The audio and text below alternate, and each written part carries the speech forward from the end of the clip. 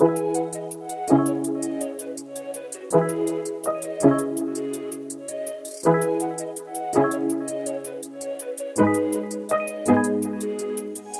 everyone, this is Jason, and welcome to the Bold Moves Only podcast. So by the time you're listening to this, the event will have started, but we are hosting a free virtual film screening in collaboration with Vulcan Productions. From August 12th to August 19th, we are screening Ghost Fleet, a film following a small group of activists who risk their lives on remote Indonesian islands to find justice and freedom for the enslaved fishermen who feed the world's immense appetite for seafood. I definitely recommend you sign up and watch this film. It will change your life. I can't even remember the last time I bought fish or ate fish without thinking about this film. And for this episode, I interviewed the director of this film, Shannon Service, who is an award-winning journalist who has been researching this topic for years and first broke the story of trafficked fishermen in 2012 on NPR's Morning Edition. The thing I really like about this film is it talks about how overfishing is connected to not only the destruction of our environment, but also a cause for human rights abuses. And we do go into that a bit, so let's just get into it.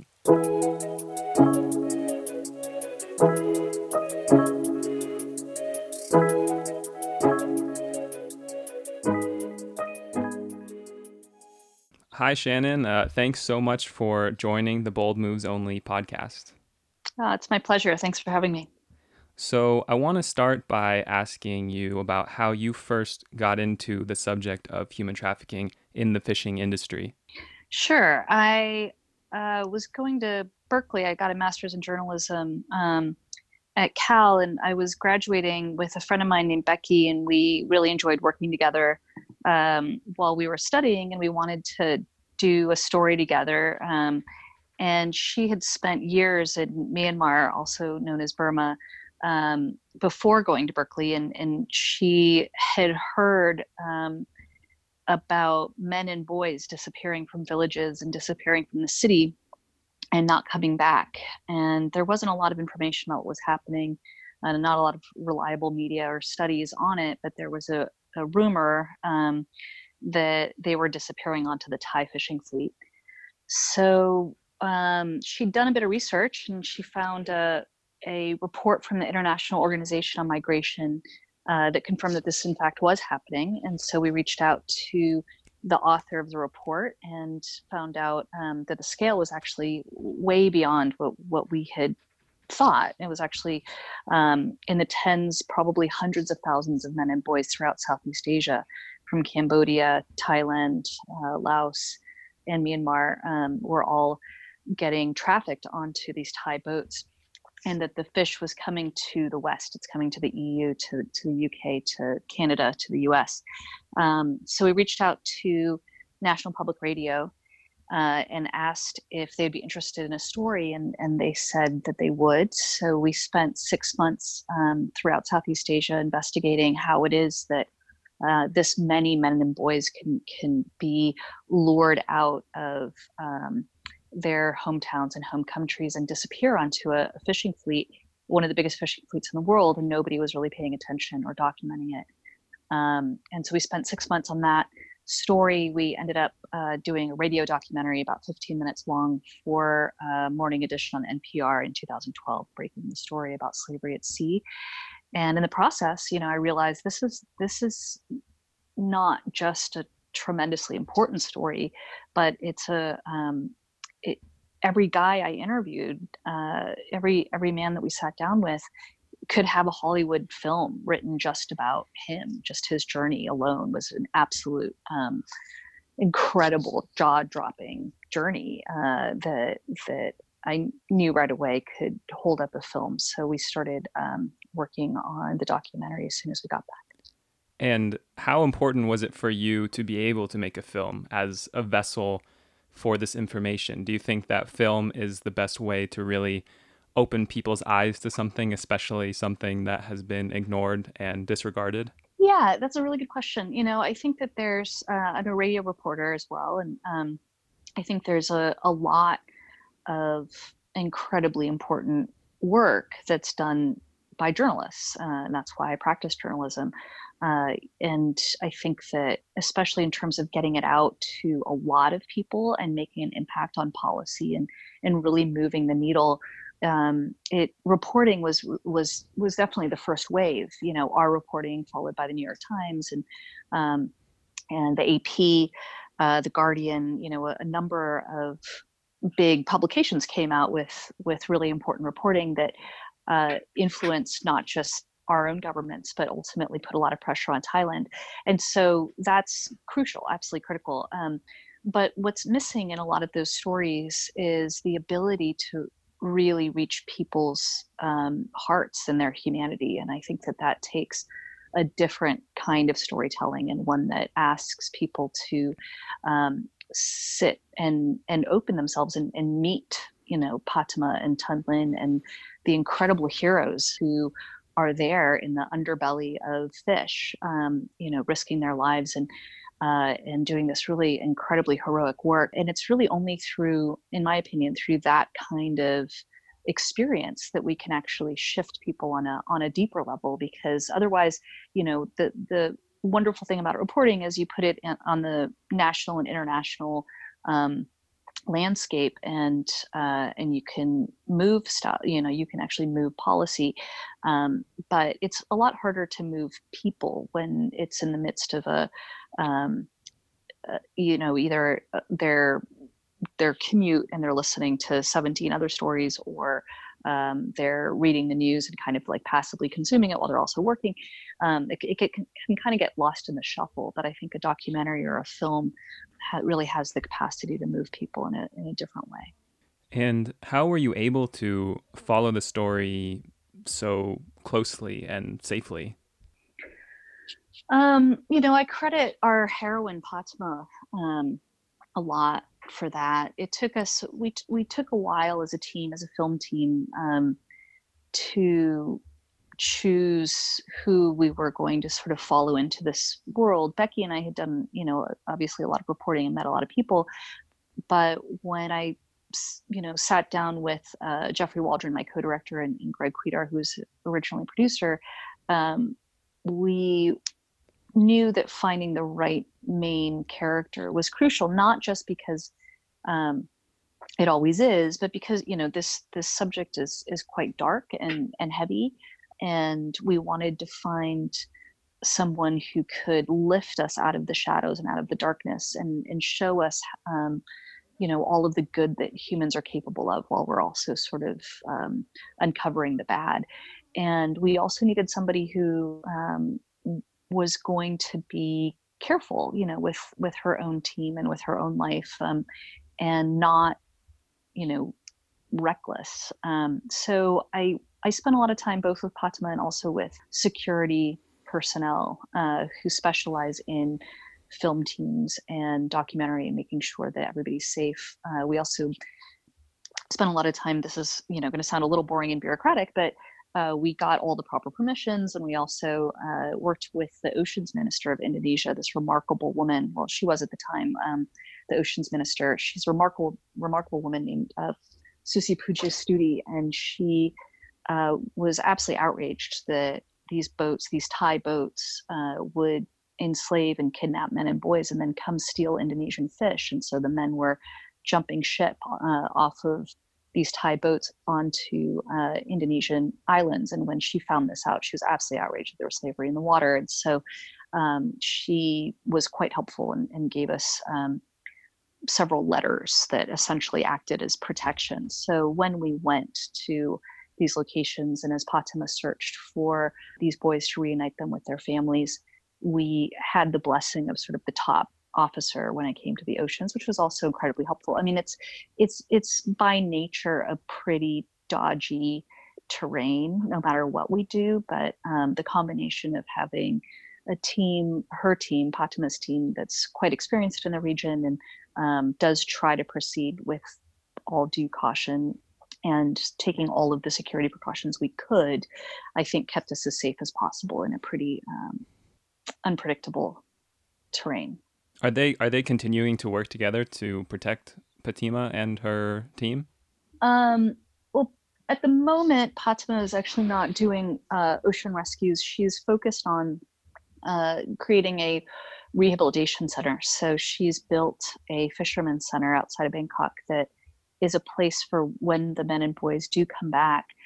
They're able to access mental health services. They're able to train in other jobs, other professions, because often, if you're kidnapped when you're 14 or 13 or 10, and you fish for 10 years, that's really all you know how to do. So often the men and the boys will come back, but then they'll go back into the fishing fleet because that's how they can make a living.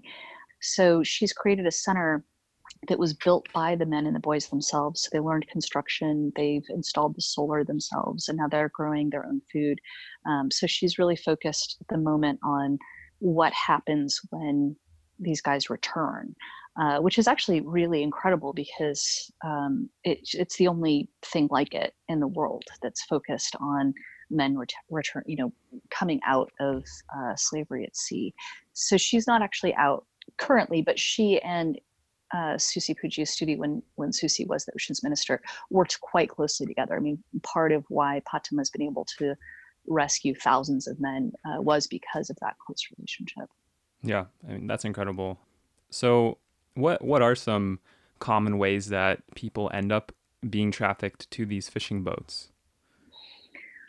The most common way is through a really informal network of traffickers. So it's not really, there isn't, as to the best of my knowledge, there isn't sort of a top-down organized trafficking effort where there's like a kingpin and he or she kind of organizes the whole thing. Instead, it's kind of supply and demand. There's a lot of demand for fishermen in the sector in Thailand, and there's a lot of unemployment and poverty in surrounding countries and inside Thailand as well. So what happens is there'll be a broker in a village. Often this person isn't necessarily like nefarious or evil. That's kind of their job to help people in the village find work outside the village. And so they'll know other brokers outside the village who can get boys and men work. But it's kind of luck of the draw because what happens is a guy will go with that broker and then get passed on to another broker, get passed on to another broker. And if they decide to take work in Thailand, where they'll make a lot more in a short period of time, they're passed to a broker who puts them across the border. And at that point, they're totally helpless. So they don't speak the language, they don't have currency, they don't have a passport, they, often don't have a cell phone. And so either that broker, if it's a good broker, will get them a job on a farm or in a factory and fulfill the promise that was made to him when he began the journey. But once he crosses the border and is completely helpless, he could very easily end up on a fishing boat and set out to sea. So that is far and away the most common method. But sometimes, especially in Thailand, in certain port cities, a guy will walk into a bar or more often a brothel, and he'll have a drink and he'll just wake up on board the boat. So they'll drug him and he'll wake up on a boat, something we used to call Shanghaiing. So that's another way that men and boys end up on board. And then once they are on board, what is it like for them?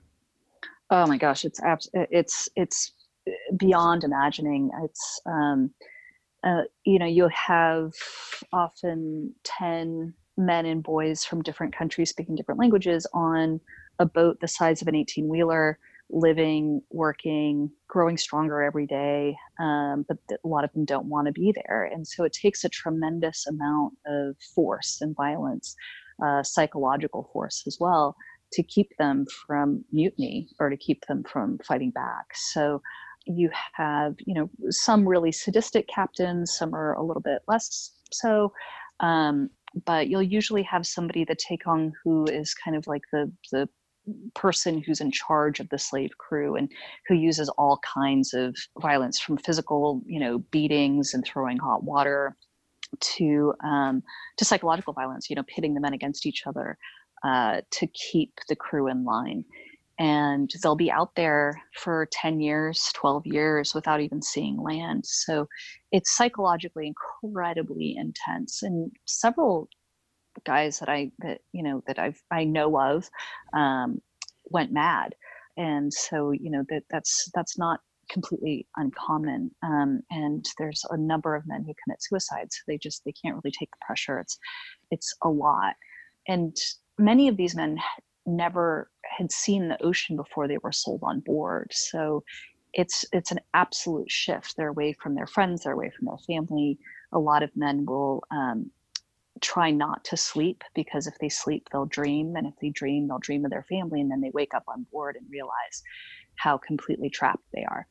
So it's an absolutely unfathomable reality for these men and boys. And at the same time, they also are able to keep each other alive and keep each other sane. And there's all of these stories of small acts of kindness or big acts of bravery where the men have actually been able to save each other's lives. So it's an incredibly intense world that's also punctuated by just long periods of boredom. They're sitting on a boat and they're seeing nothing but sky and nothing but ocean, and they do nothing but fish. So it's a very, very different world than the one we're accustomed to. And as seen in your film, this could be upwards of 20 years. Yeah, that was shocking actually for me, even as somebody who'd been really looking into it for a while. The longest I'd heard of before we embarked on our journey for the film was 18 years. But when we were out there, Fatima found a guy named Qasim, who had been away for 24 years. So this has been going on for a very, very long time. And the way it works is that once the fishing boats are out at sea, there's a system of mother boats that shuttle the supplies and sometimes the men out to the fishing boats and then bring the fish back in a refrigerated vessel. And that makes sense economically for fishing boats, because as the sea is emptying out of fish, the fishing boats are going further and further out to try to chase what fish are left, particularly tuna and sort of high value species. And so once they're thousands and thousands of miles away from Thailand, it doesn't make sense in terms of fuel and wear and tear on the boat to go all the way back to Thailand, drop off their catch, and then bring an empty boat all the way back out and keep catching tuna. It makes more sense to have these motherships.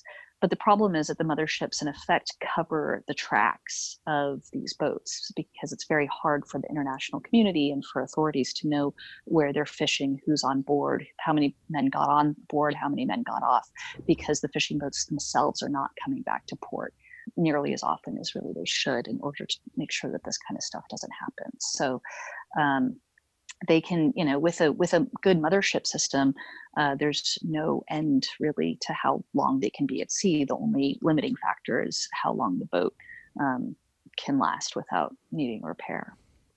And you just mentioned it a bit, but can you talk more about how overfishing not only destroys the environment, but how it is also linked to the rise in seafood slavery? Absolutely. So overfishing is still the biggest threat to our oceans, even beyond the climate crisis and temperature rise and plastics.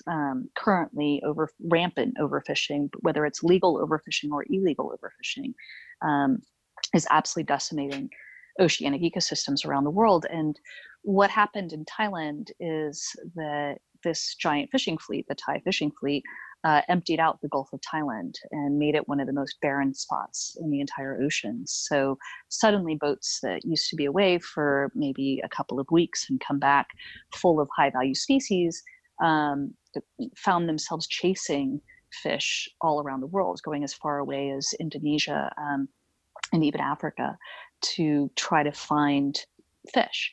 And so that gave rise to slavery, because as these boats went further and further out looking for fish, it meant that fishing that used to be a really, pretty lucrative job for middle-class Thai families, it meant that fishermen weren't able to come home, see their families, raise their kids, and they were at sea for months and at times years.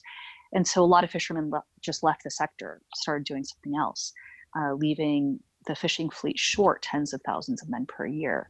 So instead of changing the conditions, offering more pay, making it safer, getting men home, the many in the fishing fleet, not everyone, but many started buying men off of human traffickers as a solution. So overfishing really gave rise to slavery in Thailand, and it also gives rise to labor abuses on fishing boats around the world. And unfortunately, the cycle doesn't even stop there. So, for example, Tun Lin, who himself was enslaved for over a decade and is Patima's right-hand man. He goes in with her and helps find other men who are enslaved and bring them home. He was kidnapped. He's Burmese. He was kidnapped when he was 14 and taken to Somalia. And Somalia at the time was in a complete free fall. There's really no government to speak of. And so boats from around the world were coming to Somalia that has pretty rich fishing grounds. They knew that the Navy, the Marine Police, there was nobody to stop them. So boats from around the world came and just basically stole their fish, including the boat that Tun Lin was on. So Tun Lin was sold onto a Thai fishing boat and taken from Thailand all the way to Somalia in order to steal Somali fish. So fishermen from Somalia would come out and open fire on his boat and on the other boats to try to protect their fishing grounds. And a number of international experts have since said that the Somali pirates that started taking tankers started out as fishermen who were just trying to protect their grounds. So you start seeing overfishing lead to slavery, which leads to the ability to go even further with an enslaved crew and steal fish even further away, which leads to piracy. So you have around overfishing, you have a lot of international security, food security, and stability issues that we don't often link to overfishing, but it's all very connected. And you mentioned Somalia. I read that there have been reported cases of human trafficking on fishing boats and on upwards of something like 45, 46 countries. Mm-hmm. Yeah, there's there is a real problem with labor on fishing boats just in general. It's extremely pervasive. And by labor, I mean, in the most extreme cases, slavery, forced labor, but also just really dangerous conditions, extremely low pay, poverty wages throughout the world. And part of that is because it's so hard to police these boats. We need to be policing them in ports. We need to be keeping a stricter eye on them. But it's hard once they get out to sea. It's kind of a free-for-all out there. So yes, slavery is not just limited to Thailand. There have certainly been cases in the UK. There's a case that was settled out of court off the coast of California. There's cases in South Korean boats and Taiwanese boats, and it is a major problem. The difference with Thailand has been that Thailand has been participating in has been employing slavery for at least 25 years, and the scale of it is absolutely horrendous compared to other countries where you have isolated incidents or you do have scores of incidents. Thailand, it's no exaggeration to say that it's very easily in the hundreds of thousands of cases. So it's the pattern and practice of slavery in Thailand that made them our target for our film. And the other thing to note too is just that when you have a fishing fleet that's as big as Thailand's, that's employing slavery on just a routine basis, or has been, on a routine basis, it warps the entire fishing landscape. So, for example, as an oceans reporter, I talked to the fisheries minister of the Philippines, and I was asking him about some pretty horrendous conditions I saw on board some Filipino vessels. And he said, well, yes, I'm sure we have a long way to go in terms of safety and pay, but at least we're not Thailand. And so Thailand has sort of become this hole in the bucket, this excuse that a lot of companies and countries have to themselves employ really horrendous labor and environmental conditions. So we really need to clean up the whole thing, to be honest. And the Thai government has taken action after being forced to confront the issue of human trafficking in the fishing industry when accusations of trafficking went global. But have they actually been effective in making change in the industry? Because they claim to have been very successful. And yet, from what I have read and seen from your movie, for example, that does not seem to be the case. Yeah, I think the answer is yes and no. So they went from zero, and I mean absolute zero, to doing quite a bit. But I think the question is what they're doing truly effective? So, for example, they are putting a lot of boots on boats. They are in port on boats going on board and searching for labor violations and for slavery. Part of the problem is that often they just ask the captain if there are slaves on board, and then if the captain says no, then they leave. Are there more boots on boats? Yes. Is that tremendously effective? Maybe not. So, that is a marked improvement. At least there's sort of a police presence. At least slavery and forced labor is on the radar. But if you look at the number of prosecutions of captains and of owners, it's still abysmal. It's extremely low. If you look at the number of times that men have been able to, who were formerly enslaved, get their full salary back, again, abysmal, tremendously low. One thing that Thailand is doing that I think is helpful is they're making it easier for men to lawfully work, for migrants to lawfully work on Thai boats. So it was tremendously hard before, and now they're making it easier to actually get a proper seaman's book and to be employed lawfully and gainfully. They are making efforts to try to ensure that people are paid. That stuff I think is really important and does come after international pressure from governments and the media and activists and labor unions. So that's great. Those are steps in the right direction. But until we actually see a real crackdown on the owners and the captains and the vessels that are still engaged in slavery, it's going to be hard to say that they're, taking a giant bite out of the apple. Yeah, I mean, I've even seen a video where a slave broker said that he saw his relationship with some police as a business partnership.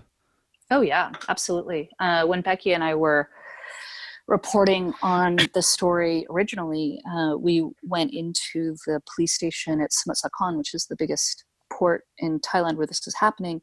And they were famous this is a little while ago. I don't know that this is still happening, but when we were reporting in 2011, in 2012, they were famous for going onto these boats, busting men on immigration charges. So they'd go onto the boats and they'd say, okay, you're working illegally on a boat, so we're going to bring you to jail.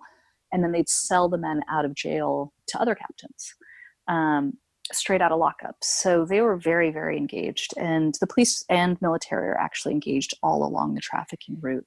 The only way that you can smuggle tens of thousands, hundreds of thousands of men and boys across international borders is by paying off the border guards. So, they're employed there. They're often pulled over by police along trafficking routes who are just paid off. Sometimes the police will actually call the families of the men and get bribes directly from the families. So it's absolutely corrupt every single step of the way. There's a whole bunch of people, authorities being paid off. The only people who aren't paid, the traffickers are paid, the police are paid, the people making the fake documents are paid. Everybody's paid except the men. Right. Okay. Well, as a consumer, what can we do better to buy fish that was not caught or processed using the labor of trafficked human beings? I think a good place to start is to just ask the question. And I know that's a little bit uncomfortable, but we have become quite accustomed. I mean, certainly those of us who have the luxury of being able to ask and afford organic products, for example, will often say, like, is this organic? Do you know if there's pesticides? Or, do you know if this beef is grass fed? Or we those of us who again have the luxury of being a little bit more particular about where our food comes from, have a whole host of questions that we're used to asking, but we don't really ask anything about fish often. I mean, fish sort of just shows up. So, where was it caught? Do you know anything about how it was caught? Those are great questions to just start asking. And even if the person you're asking, whether it's your server at a restaurant or the fish buyer at the supermarket, even if they don't know, just asking the question and having that be a question that's asked more and more is really helpful. To the extent that we're able to, buying fish that is local and seasonal and ethically caught by environmental standards will help ensure that you're not, it lessens the chances tremendously that you're buying fish that was caught using forced or slave labor, for the simple reason that if there's an environmental like a third party environmental group that's monitoring that fishery and that's monitoring that boat, they're under extra scrutiny. And even if that environmental group is not looking specifically for labor violations, which more are, by the way, but even if they're not specifically trained to do that, just the fact that this boat is allowing itself to be under extra scrutiny is a better indication that it's probably better caught. So local, seasonal, ideally, and it's always a very personal thing to start telling people what to eat and not eat. And I'm not in that business, but what I do for myself, what I've done after being exposed to this and aware of it, is I've chosen to try to eat less fish, but better fish. So because I do live in California, I'm able to ensure that my fish is coming from California fishermen and fisherwomen that I know are practicing good labor and environmental standards. And so if that means I can't afford more fish, then that's what it means. But the fish I do buy is fish I feel good about. Doesn't a lot of the responsibility also fall on the retailers that bring the food to our plate? Yes. And that's why I worked with Vulcan Productions on this film, and Vulcan has done a tremendous job of creating an impact campaign that focuses very specifically on retailers. So Patama and Tunlin, but most notably Patama, has spoken at every major seafood conference in the last year.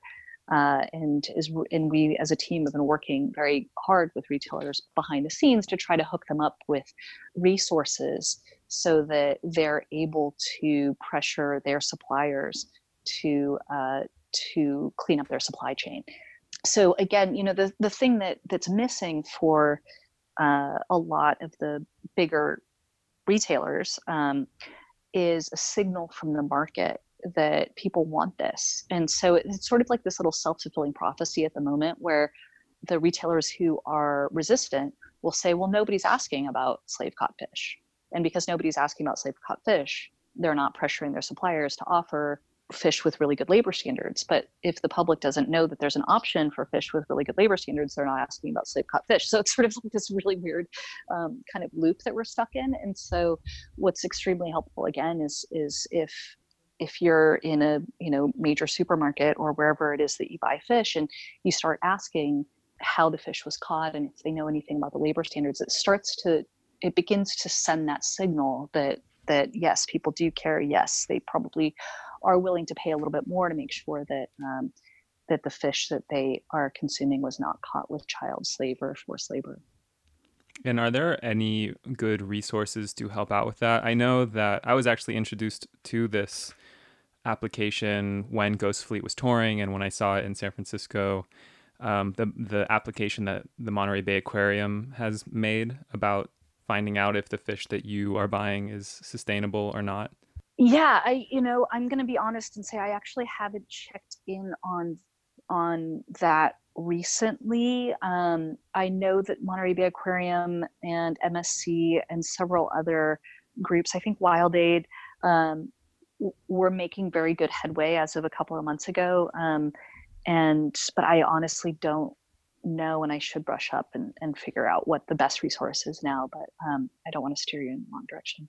Okay. Well, last question that I like to ask everybody is, what would you say to someone who really wants to make a difference and have a positive impact, but does not know where to start? That's a good question. I think in general, it's always best to begin with what one's natural curiosity and passion is. I'm an oceans person. I love oceans. I live on a houseboat. I'm a surfer. I'm a diver. I'm a sailor. I love the ocean. And when I started down this journey, which now has been a 9-year-long, going on 10-year-long journey, that was my motivation. I love the oceans, and I like being on the oceans. I like everything connected to them. I'm deeply concerned about overfishing, and I think it's really that passion and that connection to the ocean, as well as, of course, to these incredible heroes who I was able to meet through this process. It's that relationship, my relationship with Patma, my relationship with Tunlin, my relationship with the sea, that has made this journey possible, because it's hard, and there's plenty of times when I could have very easily given up, and it probably would have been wise, but because there's this fire in my belly for the health of the ocean for future generations, that really kept me going. So I think often we think of doing good as something outside ourselves, but I actually think that people who are able to really be in it for the longest haul are doing it for the most intimate and personal of reasons. It's because they love something. So figuring out what that is and just moving in that direction is, in my opinion, the best way to go. Absolutely. Well, thank you for your time and being a guest on the Bold Moves Only podcast. Absolutely, Jason. Thanks for having me. It was a pleasure.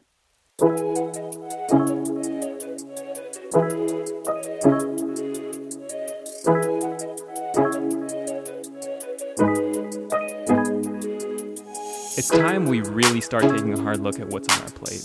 So we at Bold Moves Only are creating a call to action that brings people together to make a commitment to understand where our food and other products we consume are coming from. Challenge yourself and others to think critically about the food and products we buy. Ask yourself, where does this product come from? Are there negative environmental implications from the sourcing? Is this a scarce resource? What labor is employed, and are there ethical concerns? So we challenge you and ourselves to eliminate the ingredients and products you and we consume regularly that reflect any poor labor or environmental practices, and find more suitable replacements. Through the month of August, we are highlighting the importance of transparency, promoting sustainability, and including equity in our food system. So we would love for you to share a pledge to hashtag #BeBold, tag us at official Bold Moves Only, share the steps that you're going to take to be bold, buy better. We're going to do the same, and we will continue to share information, digital content, and resources that can help us all achieve our individual and collective goals. Also, make sure you register for the film or email me at jason@boldmovesonly.com for the link. Thanks again to Shannon for taking the time to speak to me, and let's be bold and buy better.